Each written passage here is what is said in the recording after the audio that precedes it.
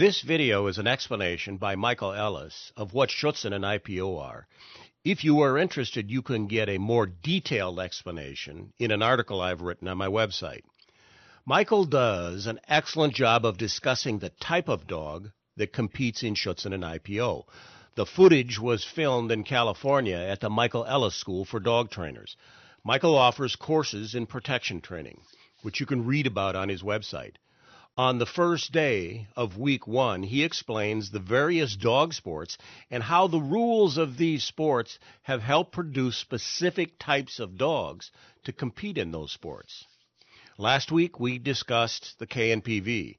In coming newsletters, we're going to cover the other European dog sports, specifically the Belgian ring sport, the French ring sport, and the Mondial ring sport. The German system is Schutzhund, or now there's an international version that's exactly the same thing, basically called IPO. And you see everyone is basically playing, they recently, in the last few years, standardized the rules. There used to be subtle differences in the rules. In IPO, you did slightly different. The sport looked the same, but there were slightly different things in handling rules and stuff like that. And those two have come together. So if you see Schutzhund, abbreviated in titles and things on paperwork and that stuff is SCHH, 1, 2, or 3. There are 3 levels. Or IPO, 1, 2, or 3. They're interchangeable. They're talking about the same thing. So outside of Germany, they don't say Schutzhund. And actually, in recent years, in Germany, they've changed. They don't call it Schutzhund anymore either. They call it VPG or something more politically correct. They decided to not continue to call it. Schutzhund means protection dog, basically, and they didn't want the protection dog connotation. I guess there's some political pressure from the Green Party in Germany not to emphasize the protection portion of it, because bringing people kind of down on the sport. And so they've kind of changed, and I don't remember what it means, but they've changed the abbreviation for it in a bunch of circles in Germany, and they call the VPG. What's it? Yeah. So they've altered it for political reasons, but it's exactly the same sport. Everything's the same. and Schutzhund was originally a breed suitability test. So the job of the judge has a lot of leeway in Schutzhund to evaluate what's going on in the dog's head based on external signals, especially in the protection work. Right? So the judge looks at the dog and he's supposed to say, okay, the dog's barking this way, he's biting this way, he's going fast, he's showing control. These things all signal confidence. And this dog's breed-worthy or not breed-worthy. So that's the way it started. And it tests tracking ability. So there's a tracking portion, there's an obedience portion that has extensive healing, obedience exercises, retrieves, some jumps, stuff like that, and then a protection portion with a search for the helper, he finds and barks, and catching an escaping guy, defending itself against being attacked, control, transporting the bad guy to the judge, and along what they call a courage test, where you send the dog at a distance onto somebody that's coming at them, showing threat. Right? And it was basically supposed to be sort of a well-rounded test of working dog abilities. Test some scenting, test the fact that they're obedient and agile, and test their courage and commitment in protection. But because it wasn't designed to be a sport, the judge has a huge amount of leeway in how he reads a dog. So if the judge reads your dog when it comes into the blind to bark as weak, because it's squeaking instead of woof, woof, woofing, then you might get a terrible score in Schutzhund. And what happened is over the years, Schutzhund went from being a breed suitability test to being a sport. And now if you go to the highest levels, you go to a championships, the top 20 people are all within a couple of points of each other. There's a 10 points separating first from 50th at the World Championships. It's very, very tight. And as soon as they started to hit that level and the competition got to that level, they standardized a lot of the evaluation things. So it's still up to the judge to some degree to read the dog and tell you whether or not he likes this dog's power and whether the dog's confident or these sorts of things. But they've standardized a lot of the evaluation tools. So I mentioned one earlier, which is they really care about how the dog grips. And in the Schutzhund session, a full calm grip without noise is sort of the ideal in that world. And theoretically, because that was supposed to be a sign of confidence in the dogs. And the more you kind of hang around dogs, you realize that's not exactly the case. But because it became a sport, they had to make some evaluation tool. So they said, okay, full calm grips are good, right? It's the same thing with barking. Barking is one possible way of telling a mood in a dog. There are dogs that you can tell. Some dogs bark aggressively when they're aggressive, and they bark kind of high-pitched and yappier when they're in a prey chase mode or a play-type mode. Right? So some dogs, definitely, it can be one of the cues or the clues to what's going on in a dog's head, in their state of mind in protection work. But we find out that that's not always the case either, right? That tone of voice sometimes is just that in a dog.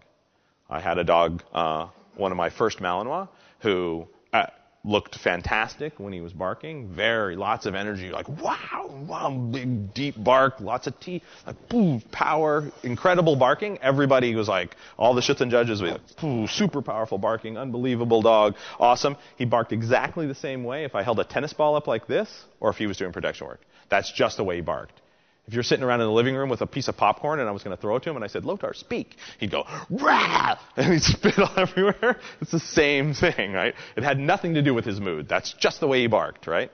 And then you see some very, very, very serious dogs that don't bark well at all. They kind of squeak and chirp and clack their teeth, and they don't make much noise at all.